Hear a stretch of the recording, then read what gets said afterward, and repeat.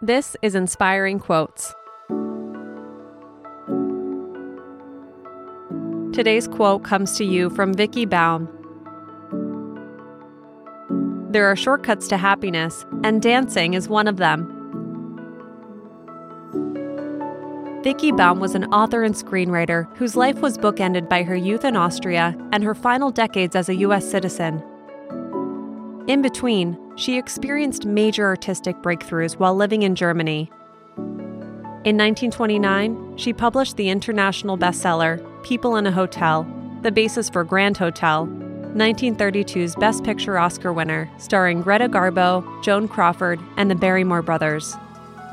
But this period of great literary success began with modern dance, a discovery she made while researching her successful earlier novel, 1921's Ina Raffe's Dances.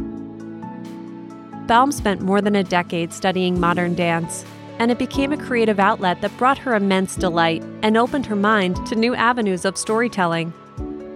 Encouraged to improvise at the end of her very first class, she'd later remember, "I felt as though I hadn't begun to live until that afternoon." Have an inspiring day, and we'll see you tomorrow.